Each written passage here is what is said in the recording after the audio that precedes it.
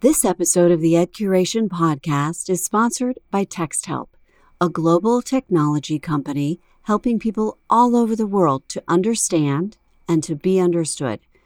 It has led the way in creating innovative technology for the workplace and education sectors, including K-12, right through to higher education for the last 3 decades. And TextHelp's programs won the Tech and Learning Best of Show at the ISTE Live 2022. Check out their programs for reading, writing, math, and classroom collaboration, and learn about the ways their digital tools support diverse and challenged learners to become thriving, independent learners. Find TextHelp at edcuration.com. You're listening to the Ed Curation podcast. We bring you stories from educational leaders about the instructional movements, resources, tools, and practices that are reshaping learning. Essentially, my entire career has been about empowering kids. And the thing I loved most about teaching was differentiated instruction. And I had the gifted and talented group, and I had the special ed kids. So I had both ends. And I discovered that what I really loved is to see kids' light bulbs go on. Who doesn't as a teacher? It's why we go into the profession. That's today's guest, Andrea Keith. Andrea spent many years as a classroom teacher. 4th grade was her favorite, she said, because they were old enough to catch her sarcastic humor, but young enough to still love the teacher. Andrea transitioned out of the classroom and into the world of educational technology, working at a company called Gaggle for 11 years, not to be confused with Google, although they did have similar missions. And then she learned about an organization called Let Grow. This idea that childhood has changed and kids aren't learning naturally the independence and the skills of, resilience and negotiation and collaboration. We learned that naturally growing up, running around the neighborhood until the streetlights came on. And I hadn't really thought about the fact that that wasn't happening anymore. Let Grow is a nonprofit whose mission is to make it easy, normal, and legal to give kids the independence they need to grow into confident, capable, and happy adults. They believe that kids are smarter and stronger than our culture gives them credit for, and that treating them as physically and emotionally fragile is bad for them, and for their future, and for ours. I hadn't heard of the work of Let Grow until I read Johann Hari's New York Times bestselling book, Stolen Focus: Why You Can't Pay Attention and How to Think Deeply Again. In addition to several best-selling books, Johann Hari has a number of popular TED Talks on anxiety, depression, addiction, and education. His new book was, hands down, the most important book I've read this year. The chapter on social media algorithms alone changed my life. He devotes an entire chapter to the work of Let Grow. So, of course, I had to reach out to them. And that is where Andrea Keith comes in, because she is currently Let Grow's executive director. And so we're fighting that. We're trying to bring back some independence for kids so that they grow up feeling like they can handle things. And they do know how to get along with people or disagree with people because they've had those experiences as children. And that prepares them to be better students. That prepares them to be independent thinkers. Critical thinking is something that's very hard to teach if they haven't had some of those experiences as children. So that's what Let Grow is really all about. Let Grow's motto is, when adults step back, kids step up. One of Let Grow's co-founders is journalist Lenore Skenazy, who, after letting her 9-year-old son ride the subway home alone, was labeled across multiple major media outlets as America's worst mom. He's like, Mom, can you drop me off someplace and let me find my way home by myself? Yeah. Well, when a kid asks that, they're probably ready for that. And so they did. And obviously he was fine. And he came back just glowing because he felt so accomplished. He'd done something. Well, she ended up writing an article about that. And it went viral in an age before, before we were putting everything on social media. And she was on like the Today Show. Everybody was, had her. And in most cases, she was being vilified by a lot of people. In most cases, they were there to interrogate her, right? Like nail her. Yes. And to shame her and ask, whoa, my gosh, but what if something had happened? And so that's what led her to really write the first free range kids book. She's second edition came out last year. Lenore's book, Free Range Kids, is a must-read. It's full of solid research, compelling anecdotes, and it reads like stand-up comedy. She's super funny. And when it was first published, Free Range Kids garnered interest from Daniel Shuckman of the Foundation for Individual Rights in Education, along with TED speaker Jonathan Haidt, author of The Coddling of the American Mind and co-author of The Fragile Generation. The two reached out to Lenore about co-founding Let Grow in order to promote childhood independence and resilience. Lenore then recruited Dr. Peter Gray, whose research and TED Talk are focused on the importance of play. This is the heavy-hitting research team behind Let Grow. What have you come to understand about how and why our parenting and teaching styles have shifted so drastically, really in one generation? I mean, my friends and I talk about how our parents used to throw us in the back of the station wagon on a mattress for cross-country trips. We didn't even have seatbelts on, right? There were no nets on trampolines. We didn't wear bike helmets. We didn't wear ski helmets. I'm not saying that's good, right? Those are all really, I do all of that now. And it's amazing any of us survived and right? We even have people. How did we survive? And the kids in my neighborhood were out in the summertime running free from morning until night. We were playing kick the can in the street, every night. And you didn't have a cell phone. No cell phones. No, we just knew what, some dad would come out and whistle and we knew it was all time to go in. Right. Kids didn't have any of that. None of that. And I did fall into the trap of thinking like, oh God, my parent, what were my parents thinking, giving us all that freedom? We could have died. What we really think, it's hard to point to a specific cause, although Jonathan Haidt would talk about social media and the internet certainly contributing to it. But even before that, what happened for a lot of us, if you recall, we were of the generation that's how we were playing. And then there was a very high profile abduction case. Andrea is referring to the 1981 abduction of 6-year-old Adam John Walsh, taken from a shopping mall in Hollywood, Florida, and later found murdered. Adam's father, John Walsh, became a victims' rights advocate and founder of the show America's Most Wanted. There was this sudden idea that there were kids being kidnapped and there were missing children. And so what happened was we saw a couple things. National Center for Missing and Exploited Children started putting kids' faces on milk cartons. And there was all this talk about stranger danger. And it's interesting because NCMEC has actually said that was a really bad thing, that had bad effects because it blew up the perception that this was happening all over the place. It also completely ignored the fact that the vast majority of children still today who are kidnapped or abducted or trafficked even are taken by family members, family friends, people the parents know. The odds of being randomly snatched off of a sidewalk by a stranger driving by in a car is infinitesimal, especially if you compare it to something like, what are the odds of getting in a car accident when you strap your child into their car seat? Right. And it does happen. It does happen. And safety is important. Right. Right. Not to invalidate that it does happen. Absolutely not to invalidate it. But what happened is when you see it all the time, the perception becomes that this is something I need to worry about. Right. And so we started teaching kids, don't talk to strangers.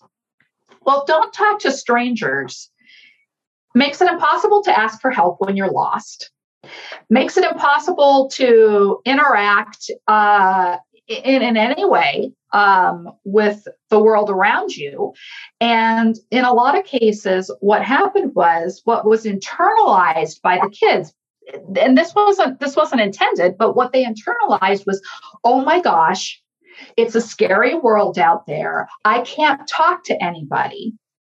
And so rather than teaching kids to recognize that not all strangers are child predators, that the majority of strangers are good people. And then we added the internet.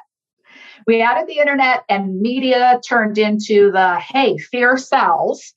So we don't see on the news that there were 600 kids in the city of Las Vegas who successfully walked home from school yesterday. That doesn't get reported. No. The one child that didn't make it home turns into a giant news story where they intentionally don't tell you at the beginning or in the headline that it turns out that there's a custody dispute and it was mom who wasn't supposed to have the kid who picked them up from school and took them, but we're going to sell the the headline. Yeah. So it's a perception that does not match with fact. Yeah, that makes sense. And it's the pervasiveness, right? That it's because of social media, we're able to sensationalize these stories, and they're in front of us all the time. We can't escape them even if we want to. They're just out there. What are we learning now on this side? And I don't know if there's even been a lot of research, but what are the negative impacts of this over coddling our children and students, this overprotection? There are a lot of negative impacts. What we start seeing in schools are kids who are just anxious. They want to be told what to do. They want to have, directions. They're basically learning to do what they're told.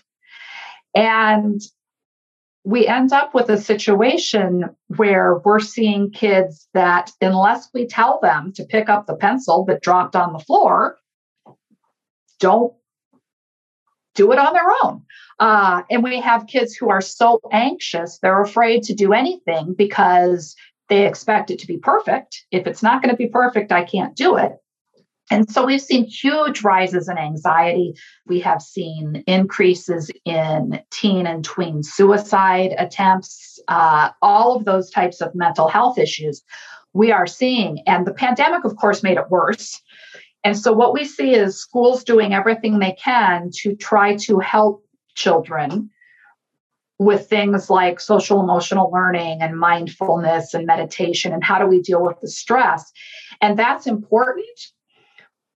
But what we're missing is that kids would naturally be resilient if we didn't teach that out of them in a way. You have to have experiences that you bounce back from. Maybe they're painful, maybe they're frustrating, but I was pushing my limits.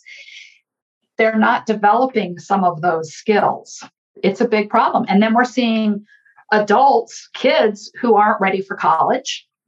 There's a reason that we had to move insurance from 18 years old that you were off your parents' medical insurance to 26, because there were more and more kids that they're not independent after college, or they're not handling college and they're coming home because they can't handle college because they don't have the self-confidence and the basic capabilities to be an adult, because we haven't given them those opportunities. If we don't allow the kids to have these scaffolded interactions and experiences as children, it becomes almost too late when they're adults. Yeah. So we're contributing to the anxiety epidemic that we're seeing. We are. It's so sad because we have the best of intentions. I don't ever want to shame anybody for the way we parent today. It's a societal issue. Why does it seem like it's kind of exclusively an American phenomenon? I mean, Lenore even says in her book that in her contacts and in her speaking engagements around the world, that the rest of the world is really laughing at us. They call us scaredy cat Americans. So why is this overly structured parenting style exclusive to us? Well, first I would say that's not really true anymore. What's fascinating in the 2.5 years that I've been with Let Grow is to recognize that our message has huge appeal in Canada, Australia, New Zealand, and then there's dozens of other countries that have downloaded our materials from all kinds of places. And what I think the actual thing is that's happening is it has maybe less to do with America and more to do with being a little bit ahead of the curve or some other countries in regards to things like media and the internet and those types of things. Technologically, some places are a little bit further behind.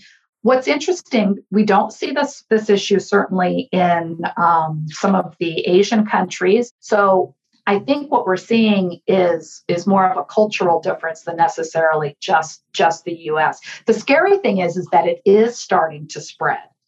So in what ways has this seeped in to our education system? How are we seeing this play out in schools and classrooms with educators? What we're seeing a lot with educators, again, unintentional, but I think there has been an issue of instructional time.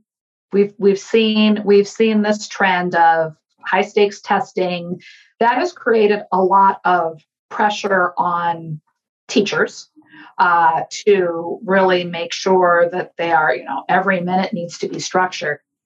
The other thing that does is it forces adults to do more for kids. I just talked to a teacher who teaches in a small rural school and was even complaining about how at lunch the teachers go around and they open kids' milk cartons and they pop the straws into their Capri Suns for the kids. Well, again, are these the kids should be this is elementary, 5th grade, 10 kids perfectly capable of doing these things for themselves. Why do they do this? Because it's faster. It's more convenient for the adult than watching a kid struggle. And it's faster, get it done. Lunch is only so long. Could the kids clean up? Sure, they could. It'll take them twice as long. So let so-and-so do it. I think we're seeing a lack of independence, not in all classrooms. I never want to make that generalization, but there is that pressure that time is so important. And we don't think about the fact that letting them struggle is a learning experience. It's a learning experience. It's funny when I think about how babies learn to walk. When babies learn to walk, parents have to stand back and they watch them take their first few steps. When your kid starts to walk, you don't run up and grab them and pick them up and say, oh, no, let me take you over there because I'm afraid you'll fall down. Yeah, you're not ready for this. Exactly. And yet we go from that, we understand inherently that that's what has to happen, that they're going to fall down. And isn't it nice that they have a diaper on that gives them a little cushion and they get back up? And what do we say? Yay, we clap for them getting back up. And we reward the effort and they ultimately accomplish walking. We forget that somehow as our children get older, especially when we get into any kind of formal education, because we're so worried about the end result. And it's hard. Letting go is an act of bravery. Mm-hmm. It really is. It's not easy for parents to do that. And yet every parent that we have worked with that has gone through the Let Grow project all of a sudden realized that, oh my gosh, my child is so much more capable than I've given them credit for. So I'm glad you mentioned the Let Grow project because school programs is a big part of your focus of what you do. And from what I understand, there are essentially 3 initiatives or programs that Let Grow partners with schools to make happen. And there are associated resources that go with those initiatives, and they're available through Let Grow. And best part about it is they're free to educate. They're free to educators. So I'm hoping that you can just tell our listeners what each one of those is. So our primary school programs, actually there's two primary school programs, the Let Grow Project and the Let Grow Play Club, happen outside of the traditional school day. The homework assignment of doing something on your own is almost, I hate to say this, almost a Trojan horse to get parents to step back a bit. And so it's interesting that when a child comes home and says, my homework assignment is to do something on my own, and kids inherently want to be able to do things on their own. And they say, Mom, no, really, you have to, can I just ride my bike to the end of the street? Yeah. And parents who would normally say no, it's a school assignment, so they're more likely, oh, okay, all right, we'll let you do that. And so what happens is the kids start taking baby steps. The parents start taking those baby steps too. And the recognition that their children are capable, and when they see the child's pride and excitement over having done something on their own, that gets repeated multiple times. The beauty of the Let Grow project is that it takes pretty much no work on a teacher's part. Although I would say that celebrating what they're doing and talking about it in class or building Let Grow trees with leaves that say what you accomplished, that's all going to really help promote the idea that independence is important. But it doesn't take any time from the teachers. And it's something that fits every child in every situation, any demographic. One of the things I loved about Let Grow is the understanding that one child's Let Grow moment is another child's, well, duh. So you've got a kid who lives in the rural area, raises chickens, but then somebody else is like, well, I've never even picked out my own clothes. So the beauty of it is that it fits anybody. You start small. It gradually grows. So by the end of a full year of even doing a Let Grow project once a month, you see huge growth in the kids. You see kids who embrace it so much that they're doing more Let Grow projects, which you and I would call, some of that's used to be normal childhood. Yeah, it's just life. That's just life. It's just life, but it's not just life for the majority of kids anymore. And so what seems to us to be such a simplistic solution is not as easy as it seems to get people to kind of understand that what we're doing in a lot of ways is kind of stifling kids. Then we worry about them becoming apathetic and sitting on their screens. Well, when you're told you can't leave the house and you can't do anything for yourself, then the default becomes turning on the television or getting on the screen because that's safe. Yeah, because you're not out in the front yard. So it's interesting that you called it a Trojan horse, because my guess is that then it becomes a reverse Trojan horse. So kids start to do these things at home and they become more confident, and that's got to come then back to the classroom. Absolutely. It comes back to the classroom. What we see with kids who are gaining this independence is we see them become more self-sufficient at school. And we're very big right now. We talk a lot about student agency. We talk about self-directed learning. And we understand that kids need to be involved and passionate and moving towards their own educational journey.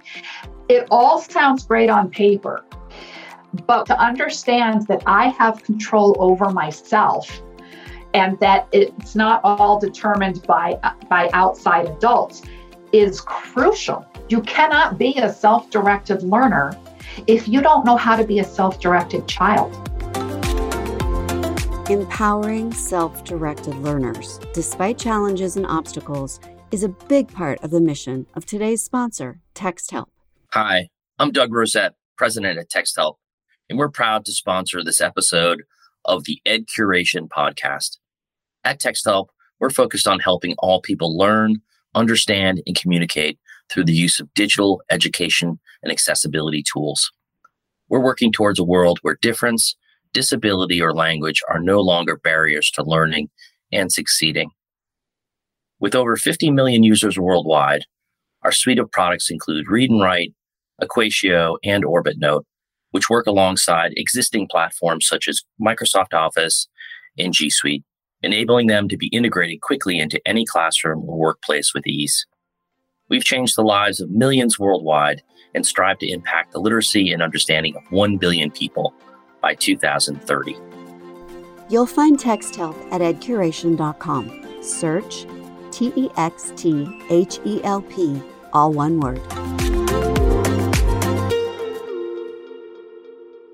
The Let Grow project is in a teacher can just any grade level can do it in their class. Anybody can do it.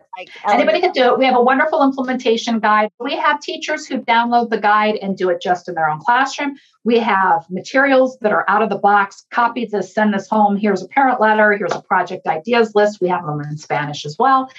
And they can run with it.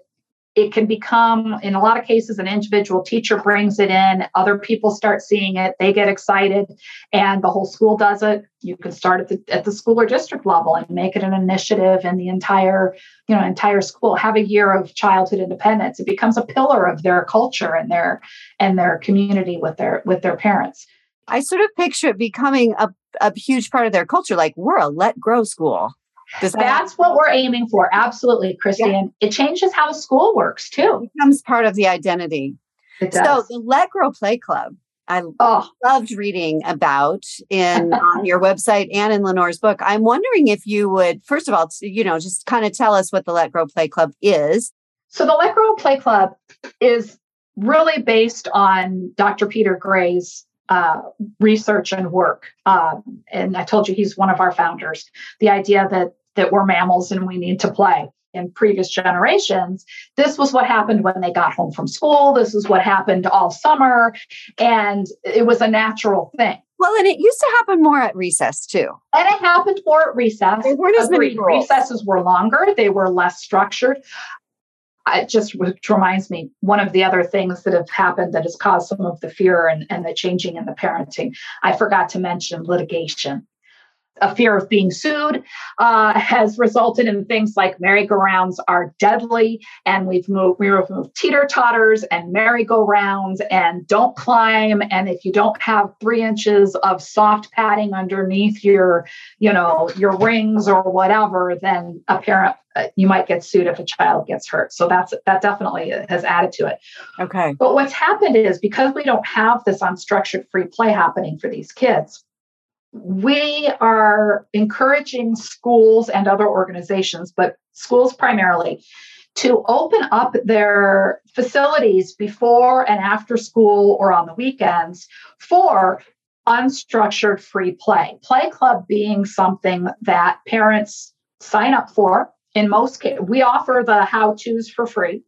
And occasionally a school might have a paid teacher, but the idea is that it's a mixed ages, which rarely happens at recess anymore, by the way, right? You don't have kindergartners on the playground at the same time as 4th graders. So it's mixed ages. It's voluntary. So I'm not recommending that you suddenly send everybody out at recess and just ignore them, because that probably won't work. The kids understands that the adults that are there as a lifeguard. When you go to the pool, there is the lifeguard. The lifeguard doesn't get in and decide who won at chicken or say, no, you have to share that beach ball or anything like that. They're simply there if an emergency actually happens. They're there for safety.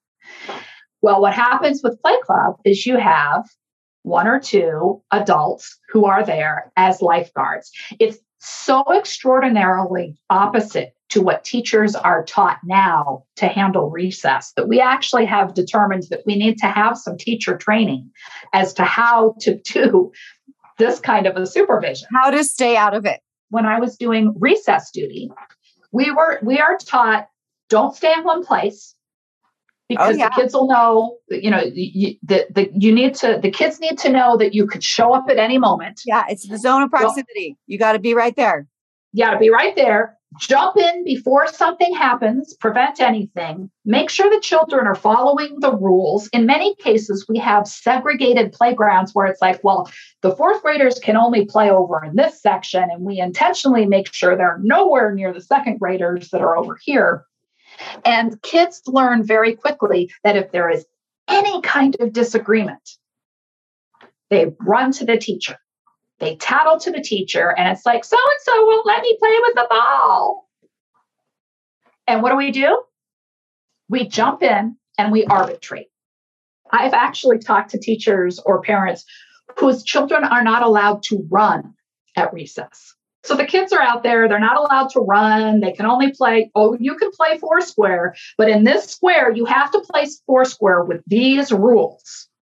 So again, adult directed, adult supervised, adults intervene constantly.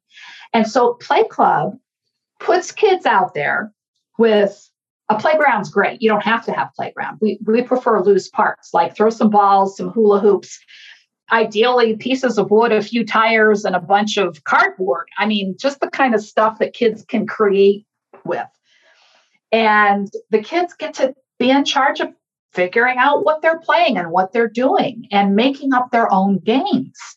And the adults are truly there only for an emergency. Very quickly, the kids in the Play Club figure out that they're not going to have things solved by an arbitrator for them. And they start falling into that natural give and take, negotiating. We want to keep the play going. Therefore, they will solve their problems. In the meantime, they don't realize that they are learning how to get along. They are learning what is and isn't acceptable socially. And that, if I act this way, nobody wants to play with me. So all of those natural, essential skills are being developed and practiced, which are so important for society. I have to tell you, we have seen amazing results. My favorite person out there, Kevin Steinhardt, is a fourth grade teacher in the Pickens School District in South Carolina at the Central Academy of the Arts. And public school, Title I kids. And he fell in love with this idea and started a Play Club all by himself as a fourth grade teacher. He volunteered to be the one to stay after school one day a week. And I can't remember how many students they let sign up. They have seen the first year that they started doing Play Clubs, and it expanded fairly quickly because there was more demand than they had necessarily expected. They saw a 55% drop in office referrals. That is astounding, isn't it? How fast did that happen? Well, it happened pretty well within that school year. Okay. Within that school year. Wow. Didn't have anything else to point to. They're like, it's the Play Club. For sure. It's the Play Club. No, absolutely. They believe it was the Play Club because what happened is these kids started playing outside of their normal class. Younger kids look up to the older kids. The older kids kind of take care of the younger kids. Those kids who are socially kind of maybe not as mature or are more mature for their grade level find people to be friends with. It changed the whole culture, even though not all the kids in the school were going to Play Club. Because kids started acting differently. In the hallway, they'd wave at each other when they passed in their lines. A kindergarten would wave at a fourth grader. And I'm a friend with a fourth grader. That's a big deal. And what do the older kids do? They step up their maturity level because they are the role models. Yep. This is all the natural way that this stuff should happen. And so not only have we seen in this particular school, in the course of 2.5, 3 years, I think they just finished their third year with Play Club. It grew to happening almost every day after school. There are 13 teachers who volunteer their time to be the lifeguards at Play Club. Now, I've been a teacher. There's way too much to do, and they are not paid what they're worth. To have teachers volunteer for something like that? Yeah, that's amazing. Amazing. And they do it because they love it. They love to see the kids do this. I have to tell you his best story. I'll steal his thunder, but They had a bully in the school who was just, this kid was principal referrals all the time. So I can imagine, like, okay, wait, we can't set these kids free because there's a bully among us. There's a bully. Well, but again, keep in mind that when parents sign their kids up for Play Club, there are only 2 rules. The rules are you don't hurt another child and you don't leave the premises. Those are the 2 rules. And the parents know that their kids aren't going to have teachers intervening to take care of things for them. And the kids learn this too. Well, Play Club had going on. They were at wit's end with this kid. They tried everything, the counselor and talking with the parents. And it was just, he was just this outcast bully kid. They said, okay, could we put him in Play Club? And of course, they're like, oh, I don't know about that. And they said, you know what? Fine, let's do it. So he joined Play Club. Obviously, these were kids who'd been in Play Club for a while, so they kind of knew how things worked and took care of themselves. And the first day he was in Play Club, he kind of walked around by himself. Nobody approached him because, of course, the kids were kind of intimidated by him too. And then at some point, somebody had kicked a ball and it kind of came near him and he kicked it back and he ended up being kind of brought into some of this play. And he started playing at Play Club, turned into a completely different child because he made friends. Other kids recognized that, well, he's not so bad and started including him in things. And he wasn't a bully at Play Club, and his behavior completely changed. No office referrals for the rest of the school year, because that somehow it gave the kids an opportunity to bring him in, and it gave him an opportunity to feel good about himself and really understand how the bad behaviors and the bullying that he did meant that he would be excluded. And he didn't like being excluded, but that's how he was coping. So it gave him a new social role to yes. Yeah. Absolutely. And we've also seen, we've got research going on. This last year, it was studied at a school that introduced Play Club once a week. And they had the group of kids who were in it and the group that was on the wait list. And significant, actually, increase in reading and math scores for the kids who were in Play Club to the kids who were in the waiting list. Now, you and I both know we can make statistics say anything we want, and I will not claim that just Play Club was the cause of the increase in the test scores. But it is highly interesting that was the case. And I think a lot of that too also has to do, there's a lot of language development that happens for kids at Play Club. We see it, it's wonderful for ESL students. We have some schools where the kids don't speak a lick of English, but they figured out how to play hopscotch. With, some English speaking, and those kids, they're blossoming because they're getting that social interaction. The thing about Play Club, we actually have a superintendent, Michael Hines.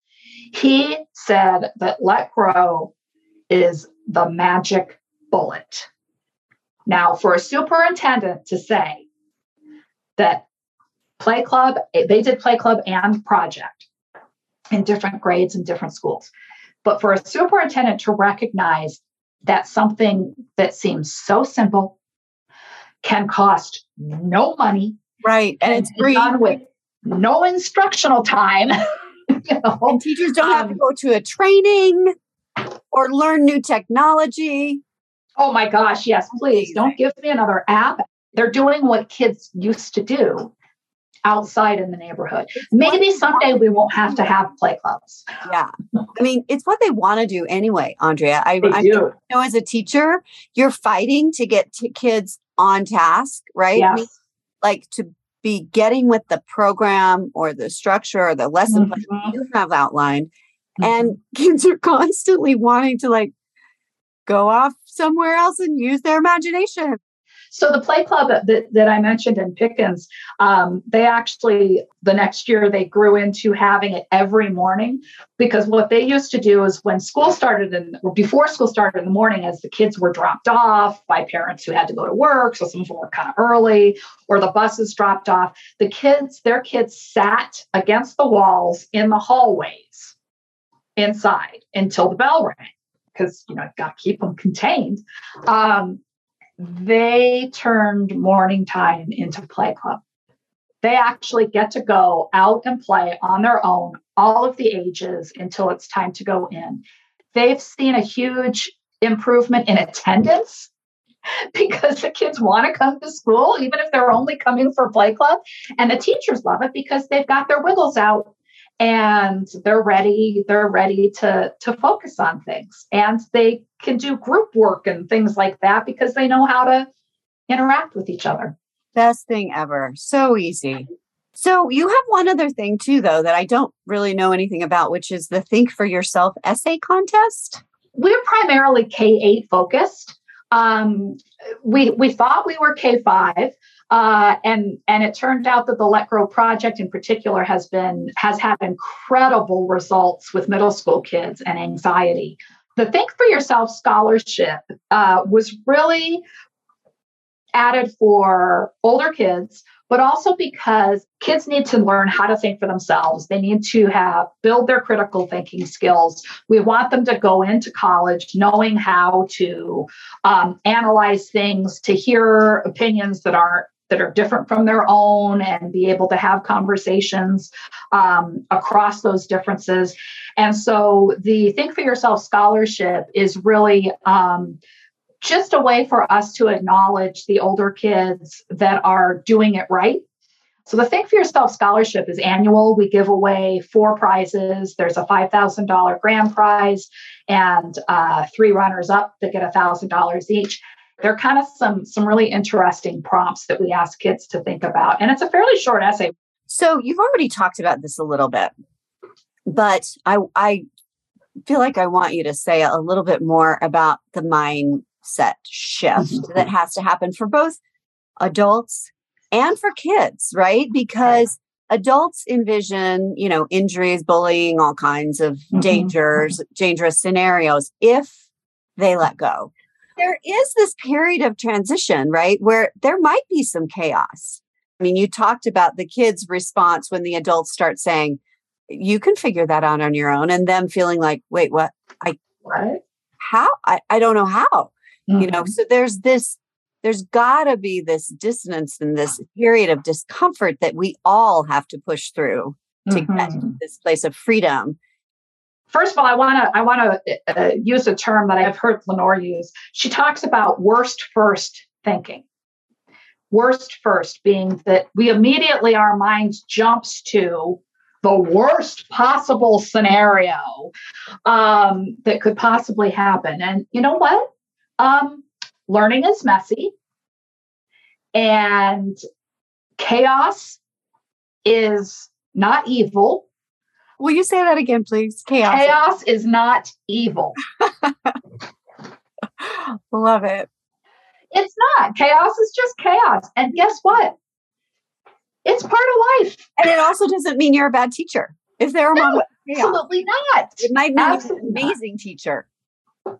That's just it. If we recognize that, do I want to be the teacher that when a principal or somebody walks past my classroom and peeks in, my children are all very quietly sitting at their desks with their heads down, writing? Or do I want to be the teacher where they walk by and we're having a debate and there's some kids are over here doing something else and somebody else is doing something else and there's all this activity and interaction? That's the teacher that I want to be. Yeah. Because that's traditionally that's not what's in our mind as a good teacher, right? Right. Good teachers, students are all little soldiers, orderly, quiet. The first, I remember when and I've talked about this on other episodes, but I made this shift in my own pedagogy to a more inquiry-based approach. It's hard. And the very first thing that happened was that my classroom got really noisy. Yes. Because kids were talking We love to say as educators that learning happens just outside of your comfort zone.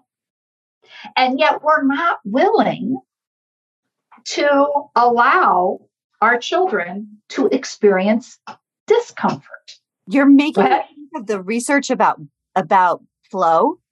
We find flow when we're doing something that's just a little bit beyond our abilities, right? That provides us just a little bit of challenge. It can't be too far beyond our abilities because then we get frustrated. Then we get frustrated. But in order to get to flow, there has to be some challenge. Yes. So that's amazing because it really resonates with what you're saying right now about our tendency to protect kids and not want to let them get frustrated. We're keeping them from flow. Absolutely. And that also ties very much into the idea, the loss of unstructured play. Because if what we do is we put our kids in lessons, and so after school, they're on a team, they're doing organized sports, they're doing lessons, and we all have this idea that as parents, we're supposed to help them find their passion. Well, first of all, it's their passion. And pretty much any parent who's had a kid make it to adulthood will tell you there's at least one or two of your kids that you're like, I had nothing to do with what it is that they're doing with their lives, right? They found their own passion. And this goes along with self-directed learning because they find those passions. If we don't allow them that free time, if we don't allow them to be outside playing with bugs or whatever, because it's dirt, how will they ever find a passion? And if the only passions that they're allowed to find are those things that they have been instructed in, we will completely lose the ability to innovate. And don't get me going on entrepreneurship. I mean, there's not an entrepreneur out there who's making billions of dollars or invented something amazing that changed the world that will tell you that they were the perfect student, got all A's, and were very compliant. Yeah. Those aren't them. I want to revisit something that we touched on earlier, which is the anxiety epidemic, because we have this particularly post-COVID, this nationwide anxiety epidemic, particularly among our young people, more than we've ever seen. And I think our intuitive response, at least I know for me as a parent, my intuitive response has been to protect, control, and fix. Yes. That Letgrow's assertion is that independence, I'm quoting you again, independence is the new Prozac, which I love. And I don't know what kind of research there is out on that, but I'm wondering if you can just say a little bit more to help our listeners understand. It's not been really studied because, again, it's been such a change in the last generation or so. Right. I can tell you that one of the things that we're working on is a research project right now using the Letgrow Project as a clinical treatment for kids with anxiety, using the Letgrow Project independence activities, essentially, as the only therapy. Okay, so this 10-year-old boy, scared of everything, anxious, afraid to leave the house. Parents are the same way. And so that basically they met the first time. He says, okay, you need to do something on your own. What's something that you'd like to do on your own? And the 10-year-old said, I think I'd like to walk home from school by myself. His mother had to take the day off because she was so worried. I'm not making this up. She was so worried. She was so stressed out about this. Kid made it home, went to school, made it home from school, was just, beaming with pride, thought this was amazing. Did it again the next day. Mom was able to go to work. And it was like not even a week later, after having done that multiple times, he wanted to ride this is in New York, wanted to ride the Long Island Railroad by himself. And they let him. And he went like 5 stops by himself. And that happened in the matter of a couple of weeks. That's like, what did that amazing. do to their family culture? I mean, I don't know. We don't know, right? But we can imagine. You just think this window of possibility must have opened up to them. I think what happens, and this is for teachers too, I think we tend to, it's very easy, this worst first thinking. It's almost natural.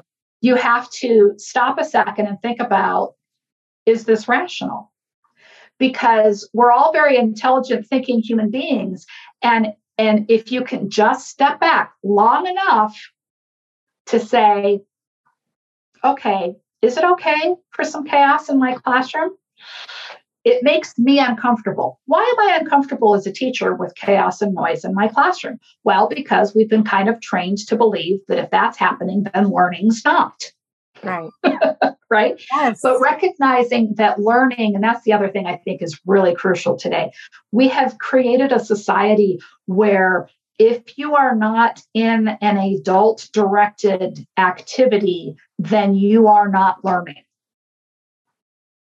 That learning doesn't happen unless it's intentional. And that has created a society that does not value free time and the free play. Well, actually, kids are learning, and adults too. We know this as adults. We're learning all the time. So I have two more quick questions. I would love to have kind of your sales pitch. Yep. Speak to the educator, the teacher, the administrator listening who is saying, boil this down for me, Andrea. What are going to be the benefits of me implementing Let Grow? So the Let Grow project and the Let Grow Play Club are really the easiest way to build in all of what we call social emotional learning now, and make kids the independent learners that you want them to be. Start by making them independent kids. And what is the first step for a parent listening? The first step for a parent, for either way, go to our website, letgrow.org. Okay. And you can register to be a member. Parents can register and get an independence kit or a play club guide to do things in their own community. Educators, you'll get the implementation guide for play club, and or, depending on what you ask for, the project guide.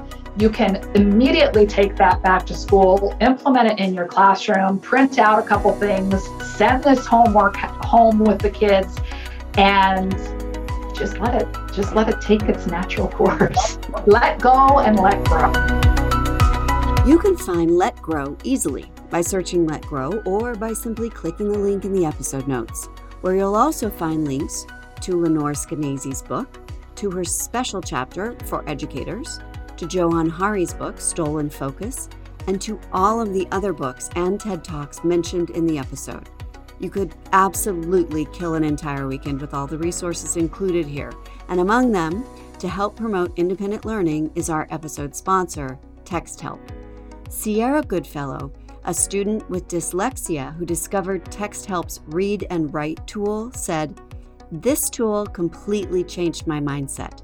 I could suddenly put my energy into other things, and it helped me realize that constantly struggling wasn't normal. It gave me hope that I would make it and be okay. I was able to talk to more of my peers about my tools. In turn, they would support me more in the classroom. I also really appreciate Read and Write because it is designed for people just like me. I don't feel like I have to change myself to use this tool. Instead, the tool works naturally with me." If you're interested, find Read and Write at Ed Curation, and you can order directly and receive a 10% discount. Thanks for listening today. We hope you'll tune in again next week to the Ed Curation podcast, where we're reshaping learning.